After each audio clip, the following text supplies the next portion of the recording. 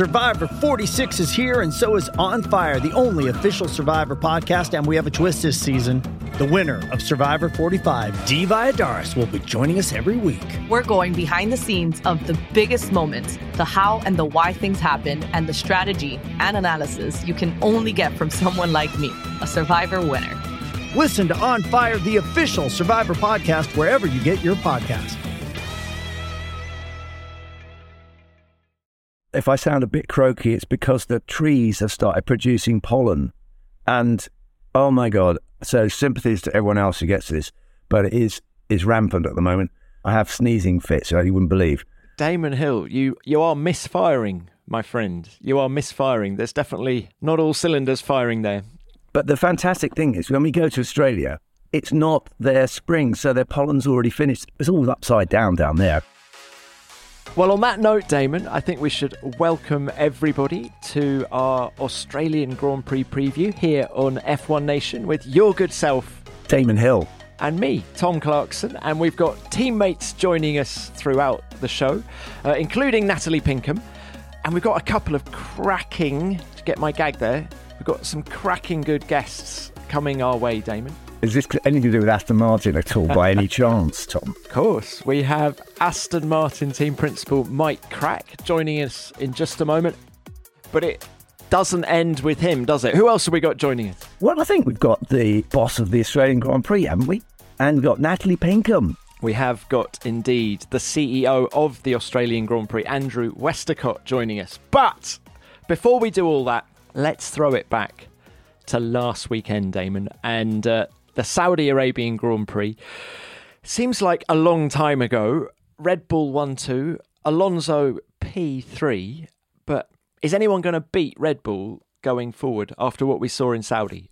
In the short term, probably not, but in the long term, it's going to be very interesting to see how these differentials in cost caps can have an effect, and in aero time and all the limitations they put. So that we're hoping that Red Bull will reach a glass ceiling and they won't be able to squeeze any more time out of this car. But knowing Red Bull and Adrian Newey and all their clever people they've got there at Red Bull, they've probably got some next magic trick up their sleeve as well. But there's a lot of talk about their speed on the straight. Lewis Hamilton was talking about their exceptional speed with their DRS, so they've done something clever with that as well. They have done something clever with their DRS, but it's worth noting as well that Red Bull were running less downforce in Jeddah than Mercedes were, so of course it was going to be a little bit faster in a straight line. But let's just imagine, let's talk about your glass ceiling.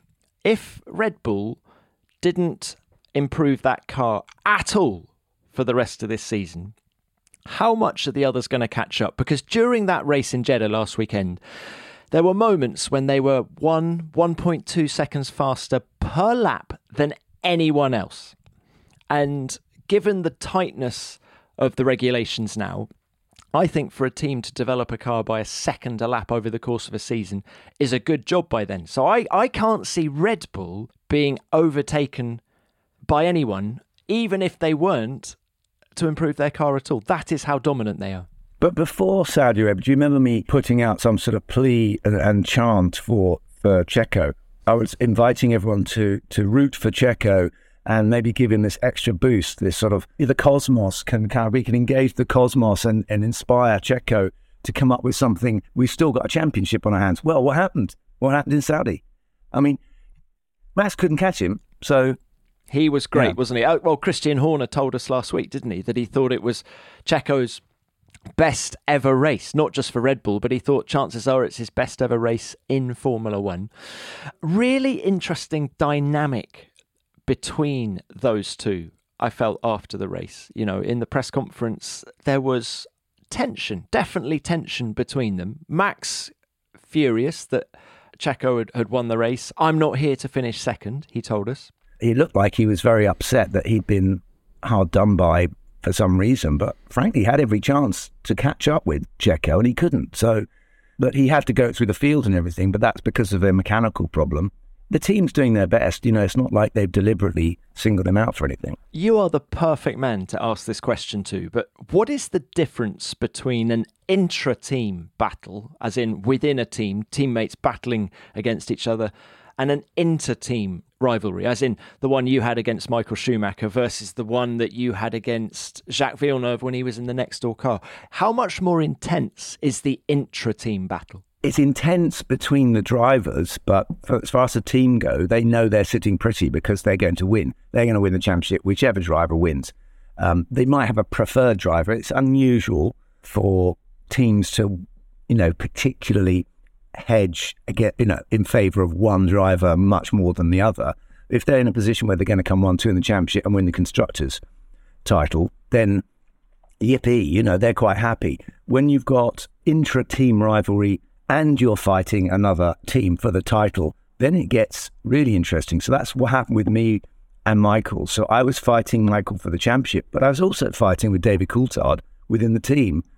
And I couldn't get Frank to see sense and say, can you just get David to support me? Because then we've got a better chance of winning everything than if I have to fight also with David and Michael. But, I can understand from the fans' point of view, they want to see a fair fight. They want to see people racing against each other, not be playing games like that. Is it easier to get inside the head of your teammate than someone who's outside of the team? So I'm sure you've told me in the past that you used to steal the chicken off Jacques Villeneuve's plate or something like that. Is that true? Right, so this is how stories get twisted over time. It's the Chinese. You do wonder about the whole of human history. Because by the time it gets to about 2,000 years from now, I will have attacked Jack with a chicken or something like that.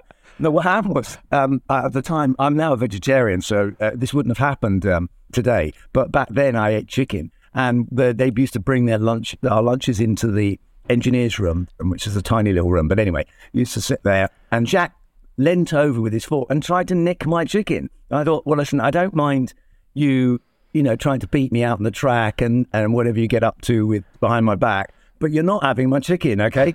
And that was a point where we came to a good understanding between us. Yeah, you can race me on the track, but you're not taking the food out of my mouth, okay? That's enough.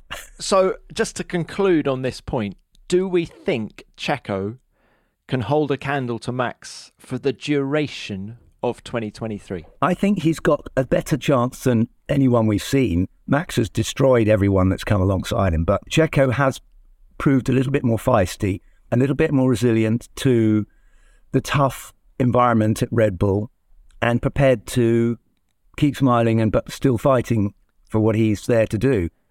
He does have a right to compete for a world title. He has a duty to himself. Every driver has a duty to themselves, and this is where I think it gets very interesting when teams start dictating to drivers what they want them to do. I just hope that Checo has got the fight when it really matters. I mean, when you look back over the history of Red Bull racing, Mark Webber, Sebastian Vettel, yes, we were told that they were free to race, but actually it was all about Sebastian Vettel, and Mark had to fight really hard for everything. You may remember the radio call at Silverstone, not bad for a number 2 driver when he won there. Then you fast forward to when Max comes into the team, Daniel Ricciardo then became second fiddle, and I just hope that Checo has the voice within the team, but also the fight to really, fight his corner, almost lay down the law. And I'm agreeing with everything you've just said, but just say, I really want this. And we're going to sell lots of cans of Red Bull in Mexico if I win the World Championship, but please give me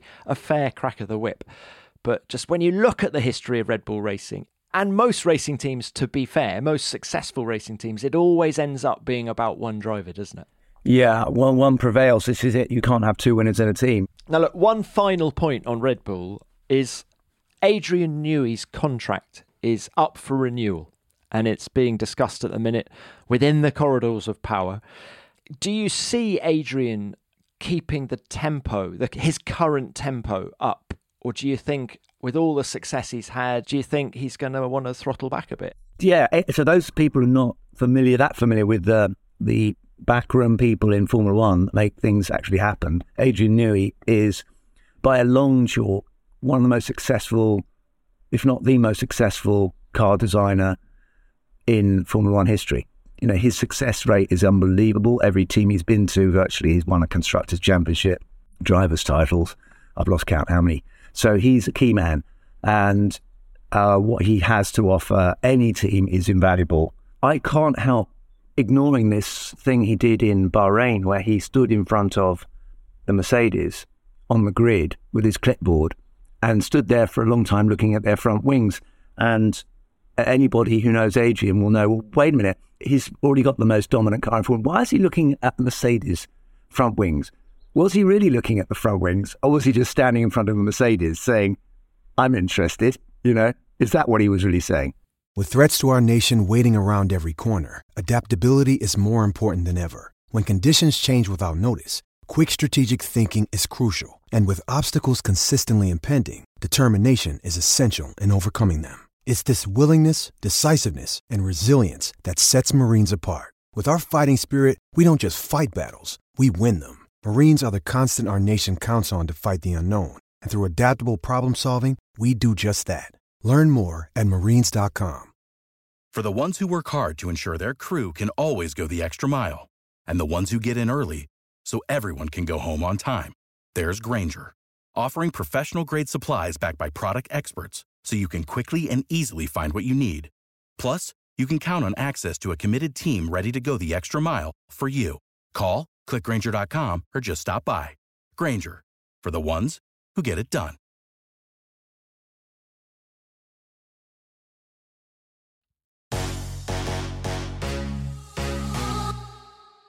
Well, Pinks, hello. Kids are on the school run. We've just been talking about Red Bull, the fastest car in Formula One. Is yours the fastest household in Formula One? I tell you, we would push them hard for quickest pit stop this morning.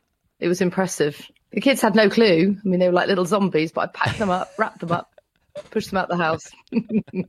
So if we had to compare Team Pinkham to a team in Formula One, Natalie, who would it be then? Maybe that's unfair. Ooh. Well, Willow always says Alpine because she loves the pink. I think Team Pinkham is like Aston Martin. Okay, I'll take that. Why? British Racing Green. Oh, because there's an old bird at the helm.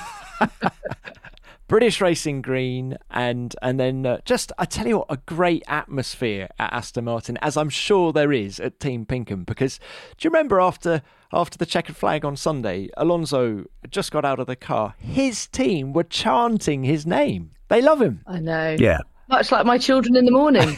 Chanting, Mommy! But Alonso seems blissfully happy at Aston at the minute, doesn't he? Well, it's just incredible, isn't it? And it's a lovely additional subplot to the season, this renaissance with his career. It's exciting. It's cool to watch. It gives people like Daniel Ricciardo some hope, doesn't it? Never say never. And actually, he's made enough bad decisions with his career. It's great to see a good one. Great to see the fruits of his labour. And yeah, big smile.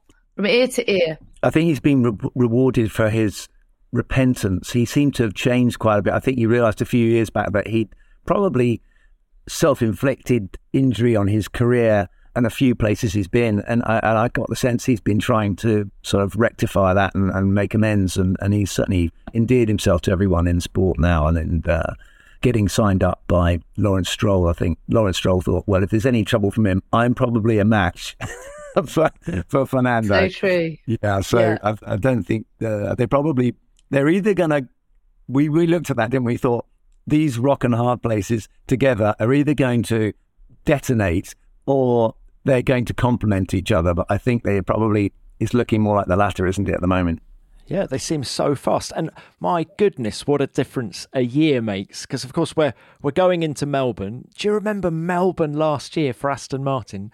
They had 4 crashes over the course of the weekend. There's that great picture of Vettel coming back to the pits after, was it his crash in practice with his helmet just on the top of his head on a scooter coming back. And the team ran out of spare parts and Lance Stroll crashing into Nicholas Latifi in Q1. It couldn't have gone worse for the team in Melbourne last year, and yet here they are now, P2 in the Constructors' Championship, second fastest car. Alonso with his mojo back, Lance Stroll driving beautifully, having had this amazing comeback for Bahrain after his accident. Damon talks about drivers endearing themselves to the public. What about Lance Stroll? I mean, I feel like we've learned more about him in the last few weeks than we have the last few years. The tenacity and determination shown by him. And I think that's put him in a really strong place going into the rest of the season. I don't know if you guys would agree, but I think he is a much more engaging interview now than he has been in the past. I've always felt in the past that he resents doing the media work, whereas this year I've seen a marked change.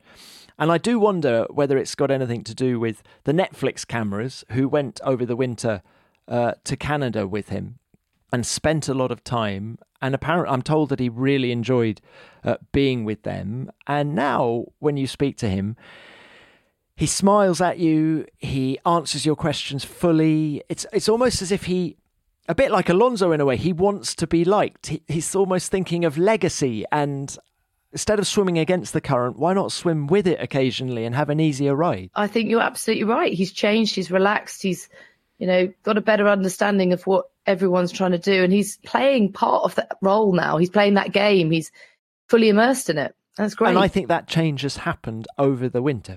It is noticeable, very noticeable, that he's come out of his shell and is keen to engage. So some vibe has changed, like say, over the winter. Maybe it's the spring in the step they've got with his car, and being with Fernando. Maybe Fernando has given him some tips as well, because he was really bigging him up, wasn't he, after Saudi and saying what here he is. He's probably never had that before. Yeah, they do seem to get on well, don't they? Yeah.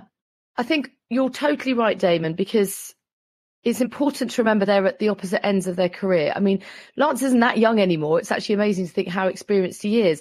But Fernando, I feel as if sort of taking him under his wing in a very non-threatening way. He's not coming in here saying, I'm going to be your team leader. He said, I'm hopefully going to impart some knowledge and experience that you can benefit from. And it feels like they don't feel threatened by one another. They're just growing together and bringing the team with them. Pinks, hold that thought. Let's put it to Aston Martin team principal Mike Crack and find out how he thinks his drivers are getting on. They are getting along really, really well. I mean, they knew each other, I think, for more than 10 years before when Lance was in the Ferrari Driver Academy.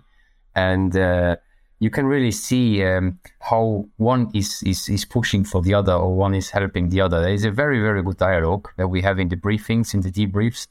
Fernando was very, very helpful for the time, when Lance was not there. When he had his injuries during the Bahrain test, and Lance was connected obviously for the debriefs and the briefings, but he was in touch quite a lot with Fernando all over the test, and also now I think it's very nice. I mean, you saw in Bahrain both finishing the points. There was really a heartily hug, and also now, I mean, obviously Lance had a problem in Jeddah, but still. It's very constructive, but it's also there seems to be a friendship between the two, and this is very encouraging for us. Are they saying the same things about the car? They do. Lance obviously has sometimes slightly different requirements, but it is not that the setup of the cars is massively different or massively deviating. Fernando just has a bit more time, had more time in the car to adjust his toolbox compared to Lance, who actually did no testing. And just goes session by session over the race weekend. So I think Fernando knows maybe one or two tweaks more about the car than Lance, just because he has driven it more. But all in all, considering the exchange really well, and also on the team side, on the engineer side, it's really a very good collaboration. So I do not think that there will result a disadvantage. Can we talk about them as individuals now? First of all, Fernando, what has surprised you about him? Nothing really. We sat down quite early, even before we started the collaboration, and we examined, his strengths and discussed a little bit what to expect. That we have someone here who is pushing us quite intensively, who brings a lot of enthusiasm, who brings a lot of energy to the team, but also who is extremely fast and very, very efficient in his communication. So, if there is one thing that surprises me, it's no stardom. He's a very, very normal, honest, authentic guy. And normally when you get someone with these records, you think, oh, will I get a star? And we might have some special requests and all that. And this is not the case at all. He's very, very normal, very easygoing. Of course, a quick car is helping. But if there was anything to surprise me, it was maybe even only that. Well, all the rest it is as we would expect it to come. I've always thought that he's one of the cleverest drivers on the grid. He seems to know everything that's going on in the race around him. When he communicates, I hang off his every word. Every sentence is worth listening to, I find.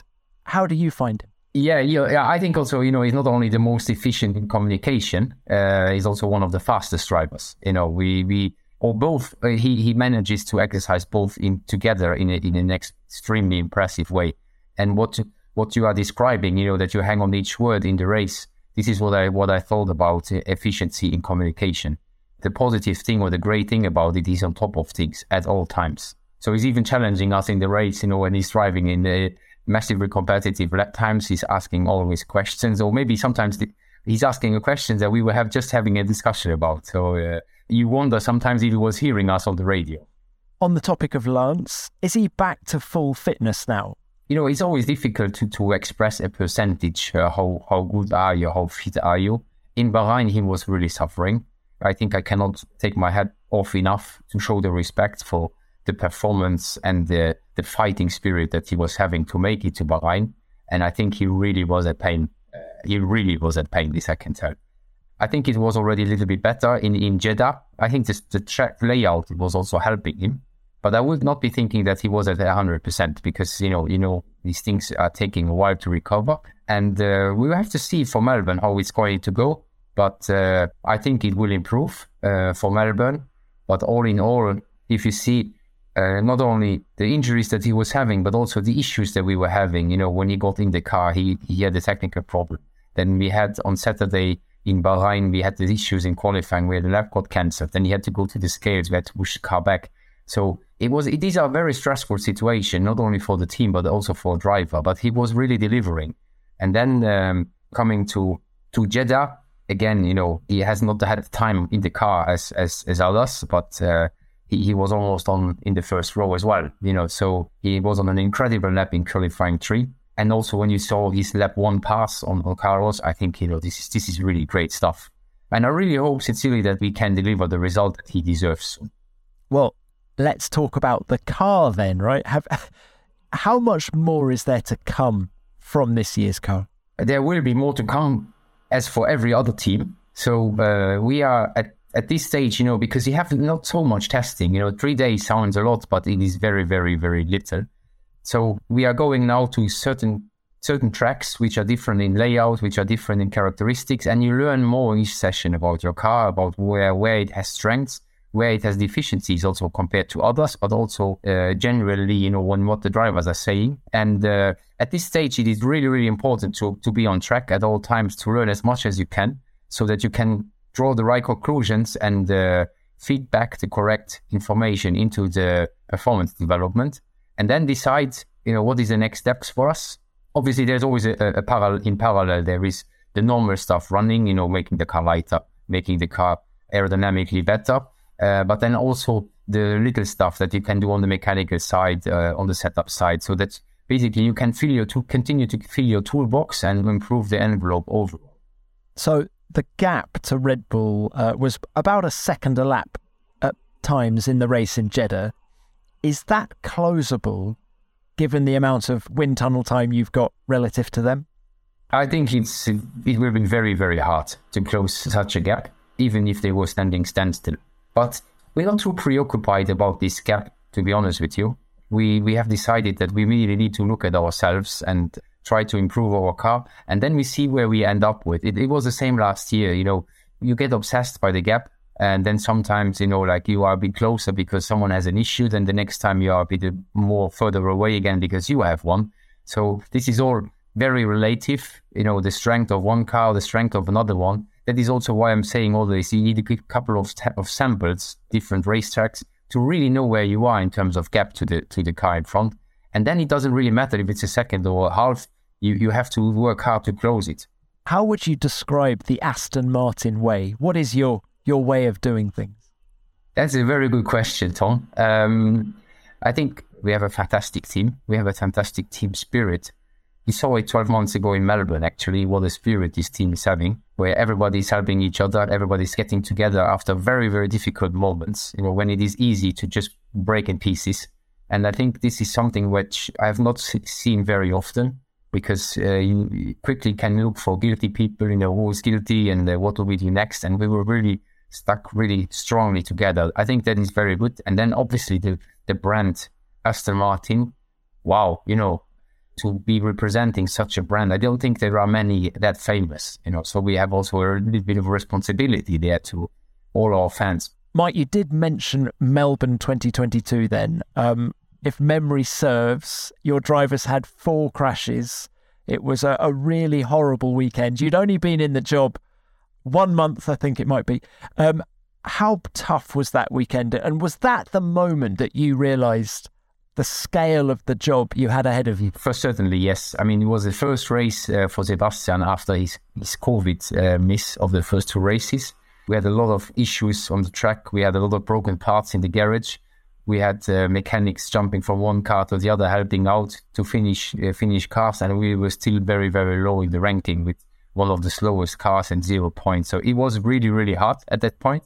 But we took also a lot of positives from that day, because we were getting together on Saturday night, all mechanics, drivers, engineers, senior management. We discussed what happened to us today, the positives and negatives, and we really formed a strong unit, I think, from this moment.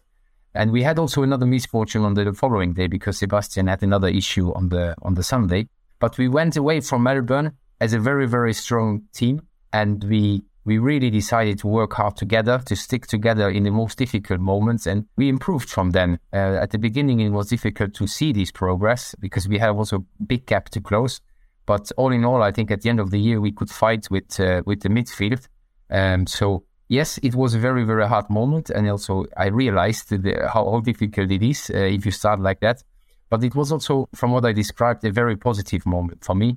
And I realized at that point that I can be privileged and fortunate to be part of such a strong team. You mentioned Sebastian. Has he been in touch this year, just commenting on how you guys are going? And did you even talk to him about replacing Lance at the test and maybe at the first race if Lance hadn't been available? So we have been in touch. We were in touch for the new year, obviously. But then also Sebastian was Sebastian-like, congratulating us, very gentleman-like, after our first podium in Bahrain. I always said to him, this is also your merit, because he brought us really one step up over the previous 2 years. He brought us up in a lot of areas where we have learned a lot and we have progressed a lot. So he has certainly his part in where we are now. But he's comfortable with that. He was not in any kind of regretting or whatever, because he was very conscious about his decision when he made it.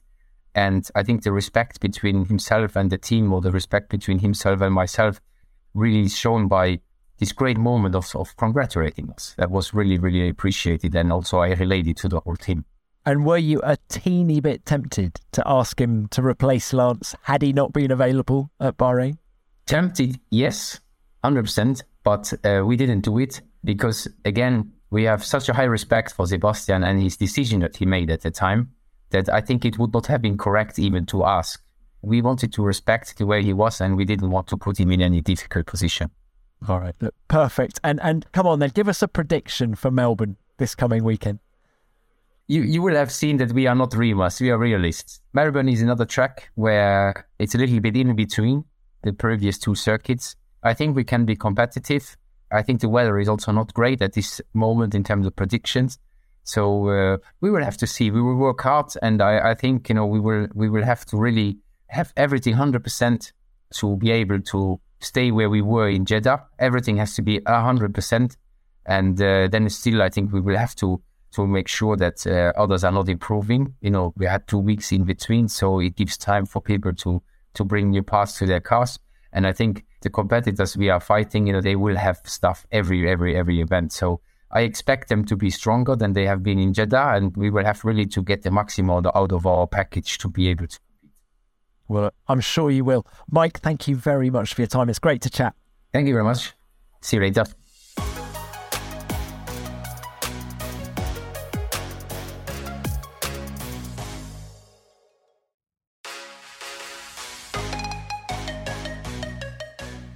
Now, we've got to talk about the hometown hero, Oscar Piastri. Yes, Pinks. He's my guest on F1 Beyond the Grid this week, and I asked him how he's feeling about racing at home in Melbourne.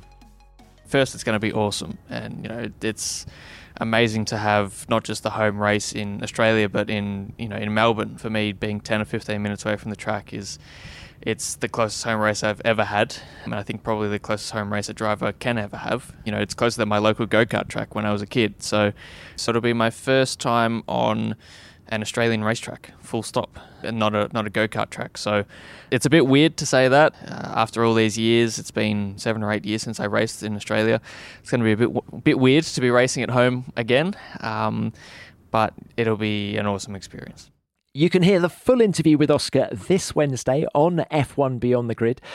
He's going into his home race off the back of a strong performance in Saudi Arabia, where he finished ahead of Lando Norris. Yeah, I've been very impressed with Oscar. I think he's got a very confident air about him. He carries himself well, talks to the press well about what he's there to do. I'm not saying, confidence. You say someone's confidence and it can sometimes sound like they're cocky. It's not that at all. He's very self-assured. And he's done a good job so far and brought the fight to Lando. I think Lando was felt a little bit under pressure in qualifying in Saudi. But, good start. Yeah, very good. I think what he's done so impressively is to come in where there's clearly a lot going on around him. A lot of changes, a lot of unrest, and he's kept his head. He's kept calm. He is mature beyond his years in that respect, even though he still looks about 15. I'm like, oh my God, is it like police officers? You're getting old when they look young. But he is a lovely guy. And actually, I'd love to see just how well he can do at home. He hasn't been home for a long time, has he? Or at least raced at home for a long time. Pinks, this is his first car race in Australia. He's only ever karted in Australia before. That's the best way to start, isn't it? Start in a Grand Prix. Don't mess with all the other stuff, Just leapfrog all of that and come back as a Formula One driver. That's going to be the big success, isn't it? He's in Formula One. Australia have got an Australian driver back in the sport. It's not Daniel Ricciardo, but he had a run, and he's not done yet, perhaps. But Oscar's the new kid on the block, and he's also a Melburnian as well. Melbourneian. But I had got to get this right because he's a Melburnian. He's from Melbourne. Well, he's from Brighton. Obviously, it's 15 minutes down the coast, isn't it? Yeah. A decent cricketer as well. Well, that's compulsory, isn't it, in Australia? Yeah. He has a cricket bat signed by Ricky Ponting. And he still bowls a bit of, I think he said, medium pace. Let's hope there's nothing medium paced about his weekend. OK, well, let's talk Piastri and all things Melbourne with the CEO of the Australian Grand Prix, Andrew Westacott. How are you? Good to see you. G'day. G'day. And you know what? I'm feeling sensational because when I left the circuit this afternoon, people said, see you in race week, which means it's on our doorstep. Woohoo! The one thing I know, Damon, because it resonate with you and your father and everything, it's the 70th anniversary of Grand Prix racing around Albert Park Lake, which started in 53, and Sir Jack Brabham's birthday is on race day, so Lady Margaret Brabham's joining us, and it's quite nice. Oh my God, it's a big day. And I see you've got some nice banners up around the circuit as well to celebrate previous winners, of which I am proud to be one. You are. We haven't worked out how many people are going to complain, but we thought we'd leave it up there so that it could be on the broadcast.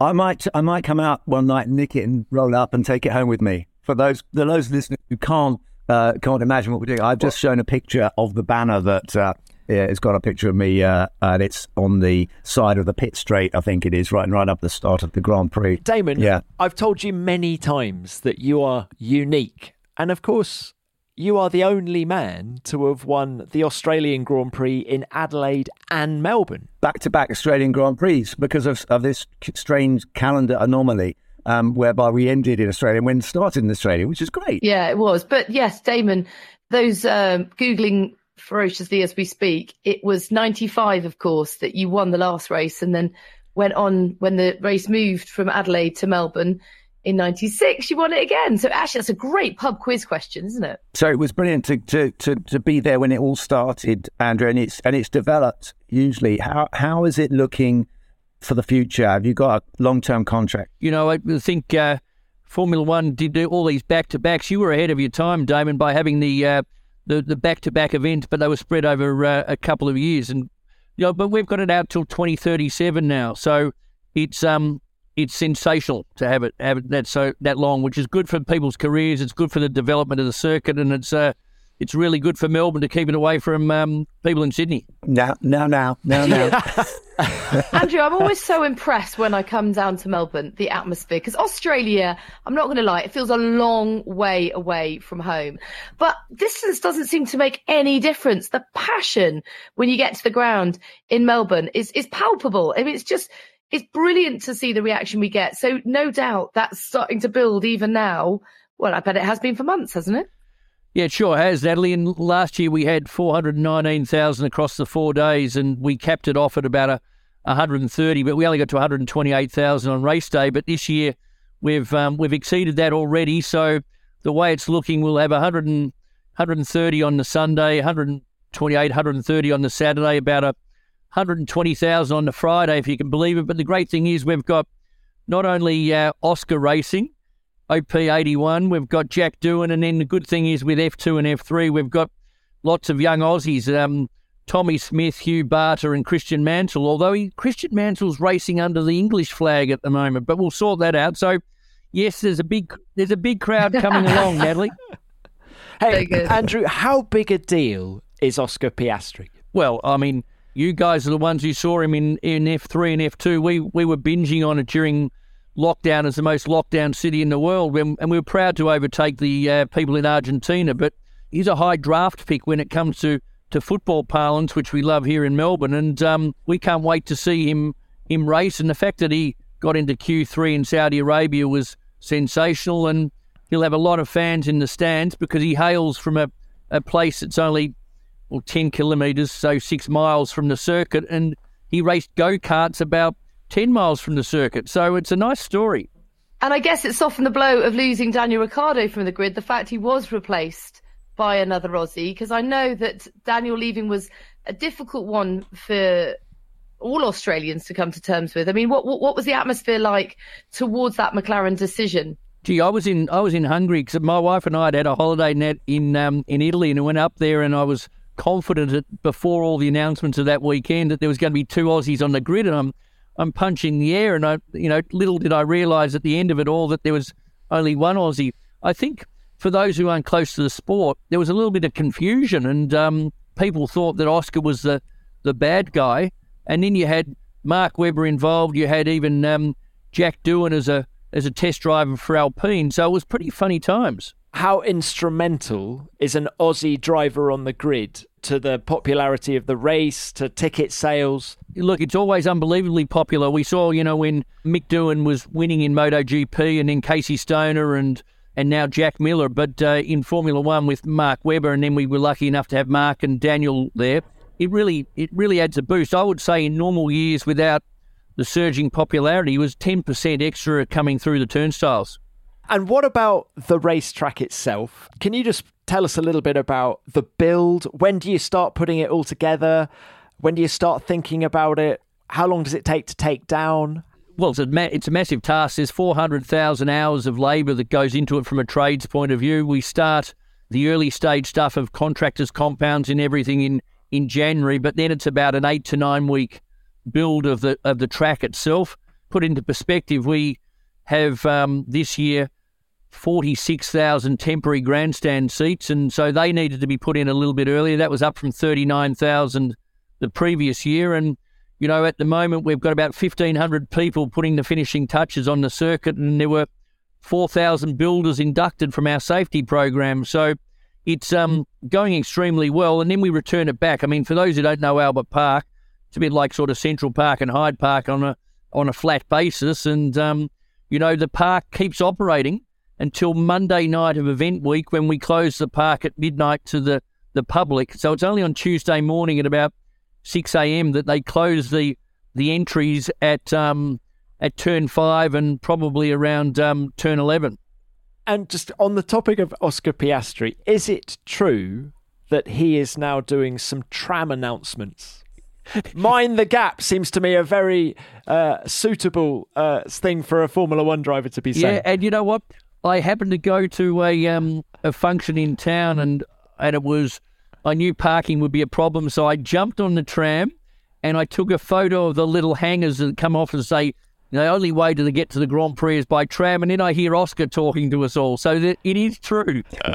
Andrew, we love coming to Melbourne because the paddock is a little bit like Silverstone used to be in the old days, because it's a lot of grass there and it's quite nice. You can come in and you can smell that cut grass thing, and there's a little bit of a carnival affair in the inside of the circuit and people wandering around. So it's got that lovely kind of, social event feel to it. But the marshals are always very good and friendly as well. I can remember coming in last year and the marshal person saying to me as I went past, "Smile." So they've definitely been trained well to get the vibe going, and I must have looked a bit po-faced or something like that. Maybe I was jet-lagged. Well, Damon, the grass is looking as green as it was when you were last here, and I can tell you that we've actually got petunias in the Formula One paddock, and they are purple and white combination of petunias and actually look very nice. There you go. We'll have to do a special section here on the petunias. I'm going to be down there with your Australian broadcasters. I've got a weekend off from Sky, so I'm actually with your local TV crew, Channel 10, and Tom's going to be with me. So we'll look out for the petunias, Tom. Well, I did see there was a billboard image. I don't think it's on St Kilda Road just yet, but I did see the two of you and Tara Rushton and Alan Jones was in there, and he's pretty pumped up because his father was racing that 1953 Grand Prix, and he's the world champion from 1980. So yeah, there's a pretty good array of talent on our host broadcaster, Network 10. Andrew, was it the same racetrack back in 1953? Or how much has it changed? They started up opposite the swim centre at the entry to turn 3, but they went the opposite direction. So it was an anti-clockwise circuit.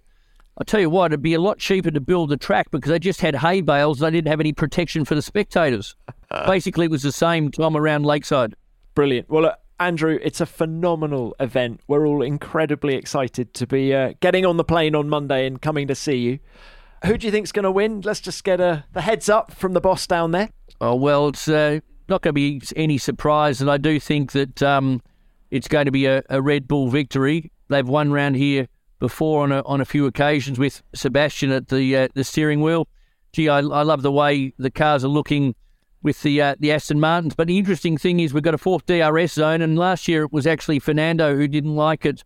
But the fourth DRS zone coming around Lakeside and coming into turn 11 is reinstigated, and that'll make it quicker, and we'll have to see what happens. But at the moment, maybe it looks predictable, but let's hope. There is a bit of sprinkle of rain on Sunday afternoon. The tickets have been sold, but it could be a little bit spicy. Let's hope it is, maybe. And I've got a feeling that Fernando's going to like it this year. I reckon he will, Piggy. So you can look that far ahead with that. You think there might be a bit of a system coming through, Andrew, because you're down there close to the roaring 40s, aren't you, in the Atlantic? I mean, down the Southern Ocean, yeah. Yeah, well, as you know, the one of the biggest wave events, certainly not like Portugal, but Bells Beach Easter Classic is on, and a few surfers. We've got Mick Fanning there on the Sunday, current world number 1 Jack Robinson and his wife, and there's a bit of talk that Lane Beachley, a former multiple world champion, is going to be down there, and maybe they'll take Damon down after one of the Channel 10 shifts for a Bells Beach or a Winky Pop wave. I hope not, because I'm not. I mean, look at your face, David. Hang on. What is a Winky Pop, for goodness sake? Oh, Tom, come on! It's a very famous wave. They've got all these funny names. Some of them are called things like sewage pipe and stuff like that. Those waves, they're named after local kind of features of the terrain. Are they going to get any surfers come to the Grand Prix? Yes. Well, we've got firstly. Jack Robinson, who I'm told is the current world number 1, is giving a couple of the Formula One drivers some lessons, because we've got one of these urban surf facilities where it's got the mechanically produced waves. It's near the Tullamarine Airport where you fly in, and I don't know who's getting on the boards, but yeah, there's some surfers there on the Sunday of the event, which is going to be pretty exciting. I think we've got Ash Barty, our tennis champion from the Australian Open. A few of the cricketers are coming along. So the great thing about the popularity is we've got a lot of our humble sportsmen and women, which is great. Andrew, thank you so much. It's a brilliant event. Can't wait to see you. All the very best with it, Andrew. Thank you so much. Thanks, Natalie. Enjoy the season, even though we're not going to see you in Melbourne. And I'll see your mates down in Melbourne. Take care. Pleasure. Bye. Rumour has it, Damon, you've got to go and catch a Winky Pop or something. Don't worry, I'll catch a Winky Pop if I possibly can when I'm in Melbourne. Travel safe, DH. See you down there. See you, Tom. See you, Natalie. Bye, Damon. Well, Pinks, always good to hear from Andrew. And, you're absolutely bang on right. It's a great race. The vibe in Melbourne is special, isn't it? I'm not going to lie, I have major FOMO right now. Just talking about the race weekend. It is a brilliant one to go to. It really is. It's got a bit of everything, not least a bit of every type of weather. 4 Seasons in One Day was famously written about Melbourne, and I hope that he's right, that does happen and we get a sprinkling of rain to really mix things up. Yeah, and then Fernando Alonso gets his first win. But let's talk about Piastri quickly, because, we touched on it with Andrew, but big changes at McLaren since Saudi Arabia. Technical director James Key is out. They've created 3 new technical roles within that team. One of their new head honchos is not coming till January 2024, David Sanchez. So I feel McLaren is a team in transition at the minute. And my question to you, Pinkle, is what do you think Lando Norris is thinking right now? Well, hopefully he's thinking that he is the one consistent element that can actually draw strength from all of this and come out as, he already is a team leader, but he can really dig deep and carve a future with this team. I think it probably, in reality, though, is a bit disconcerting and slightly unsettling because change had to come, but it feels now as if there may be a positive trajectory, but are they going to start getting results anytime soon? I feel like they're playing the long game. Yeah, it's going to be 2025, isn't it, really, before we start seeing the fruits of this change. And of course, the wind tunnel still isn't online yet. It comes on later this summer, which means, the team is already thinking about the 2024 car, but that's going to be pretty much done by the current regime. So it's 2025. He's got a contract till 2025, Lando has, but I don't know. Is he going to be looking over his shoulder? Is he looking at how Perez and Verstappen's relationship's going at Red Bull? In this sport, loyalty only takes you so far. Ultimately, you do have to have a car that you can win in, particularly if you're at the stage that Lando is in his career. I think McLaren is probably the perfect project for Oscar Piastri. He's probably coming at exactly the right time for McLaren. I feel that Lando is a few steps on from that and needs to start picking these wins right now. Yeah, well, so they're only a year different in age, Oscar and Lando, yet this is Lando's 5th year in Formula One and it's Oscar's first. I completely agree with you. That's a really good way of putting it. Let Oscar learn the ropes away from the headlines, if you like, and then when McLaren come good, hopefully in a couple of years' time, he'll be ready to make hay. But I see Lando's situation as very similar to Charles Leclerc, actually, at Ferrari. They've both been in Formula One for roughly the same amount of time. Okay, I think Charles came in 1 year earlier, but they both want to take the next step. Lando wants to start winning races. Charles wants to start winning world championships. And is Ferrari the place for Charles to do that? That's the frustration, isn't it? Is that they have the talent to be winning races right now. And this is when they want to be clocking up those all-important top steps of the podium, like Max, if they're going to break records in the future. Most importantly, are they going to become a world champion? They have to start doing the business right now. Okay, let's talk about Ferrari. Last year's Australian Grand Prix was a dominant win for Charles Leclerc. Here in Australia, we're racing. It's a good start for Verstappen, but a little bit of wheel spin allows Leclerc to get the legs on him. If Leclerc wins here, he's going to open up a gulf in the championship. Ferrari may well galvanise behind him as well. This is going swimmingly for him. Yes! Let's go, come on, yes! What a start to the season for Charles Leclerc, race winner in Australia. A stunning drive from the Monegasque driver. The car was incredible today, really. Well done, guys. What a difference a year makes. After leaving Melbourne in 2022, Charles was 34 points ahead in the championship, 46 ahead of Max Verstappen. Okay, we don't know what's going to happen at Albert Park just yet, but he goes into this weekend a lowly 8th in the championship on just 6 points. 6 points! And I think for Fred Vasseur, team principal of Ferrari for what now, 2 months, I think it's been such a reality check for him in that I think he's come in and just seen the scale of the project now at Ferrari. Everything about the first 2 races makes me feel that Ferrari are a little bit undercooked at the minute. They're just not getting anything quite right. The car isn't quite fast enough. Charles is already expressing a little bit of frustration over the radio as he did in Saudi. I thought Carlos Sainz had a bit of an off weekend in Jeddah, just wasn't quite there in qualifying or the race.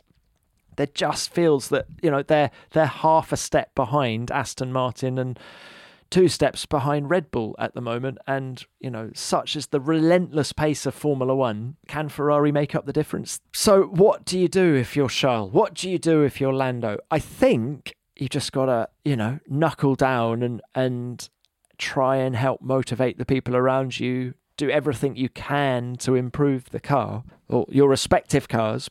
And if it was easy, everyone would be doing it, right? So This is where they earn their stripes, they earn the big bucks, is that they get stuck in. And that's what will make the victories all the sweeter when they eventually come, because they will come. They will come. They're too good for them not to.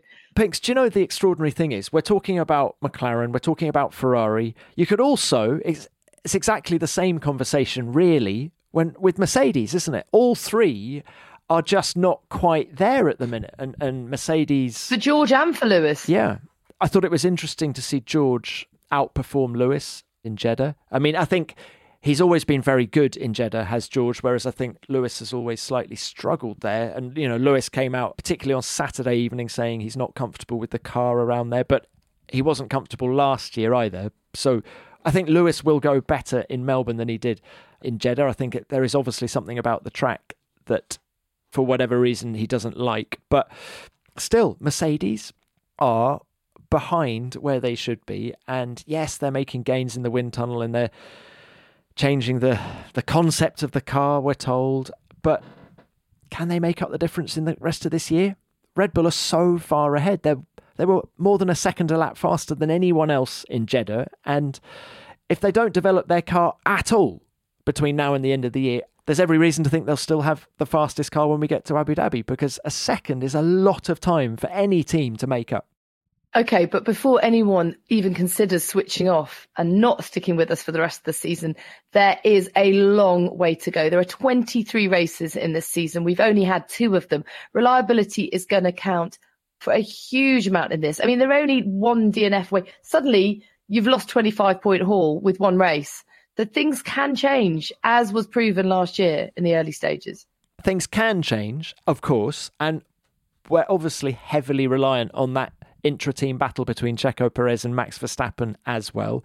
We've had some of the best seasons we've ever had in Formula One is when we've just had 2 teammates going at it, whether it was Hamilton and Rosberg back in 2016, Senna and Prost, of course, in 88 and 89. You can still have a brilliant Formula One season, but I just think Red Bull are doing a phenomenal job at the minute. And I think, Mercedes, Ferrari, McLaren, Alpine, they're all just not quite where they were expecting to be at this stage of 2023. Now, of the other teams, I think we've got a bit of a home race to talk about for Valtteri Bottas, Pinkle. Ah, the honorary Aussie. Exactly. He spent 5 weeks in and around Melbourne over the winter. He's gone and got the mullet.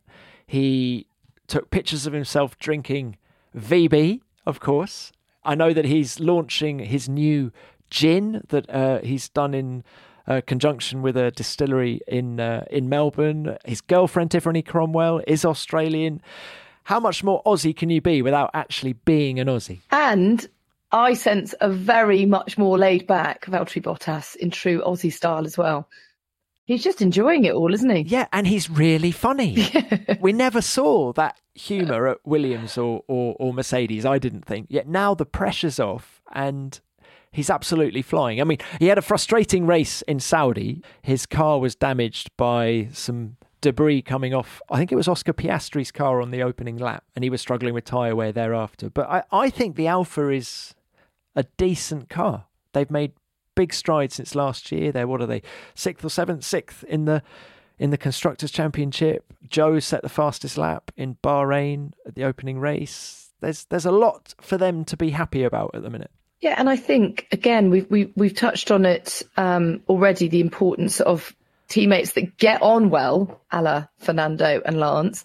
I feel like Joe and Valtteri just kind of click.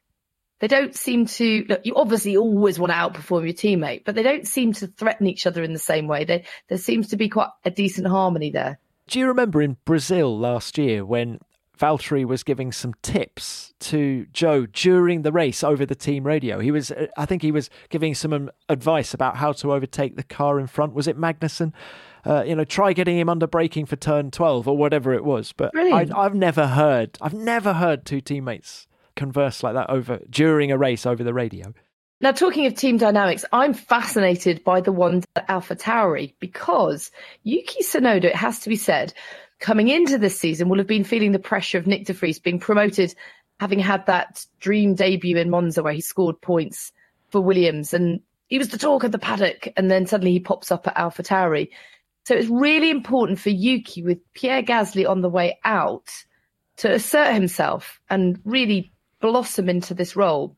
Because frankly, I think if Nick de Vries had outperformed him in the first two races and continued to do so too till the summer break, Yuki's Formula One career may be under threat. But, and by the way, I am really bolstering my commitment to the Yuki Tsunoda Appreciation Society, of which I am founder and chairwoman. Yeah. I think he's done brilliantly. I think he has responded really well to that pressure of Nick joining the team. And we heard Michael on the pod last week. Michael's been a good friend to him, Italiano, his trainer, but also helping with his fitness, which, Yuki makes no secret of the fact he doesn't particularly enjoy. But it's good, maybe this is exactly what he needed with his career, just an extra bit of pressure to say, come on, Yuki, it's now or never. You've got to start really delivering. My concern is that he's not going to have the car to really show his worth and prove his talent, but he's been just outside the points, finishing 11th in both races so far this year. So I think it's only a matter of time before he breaks that and gets into the points.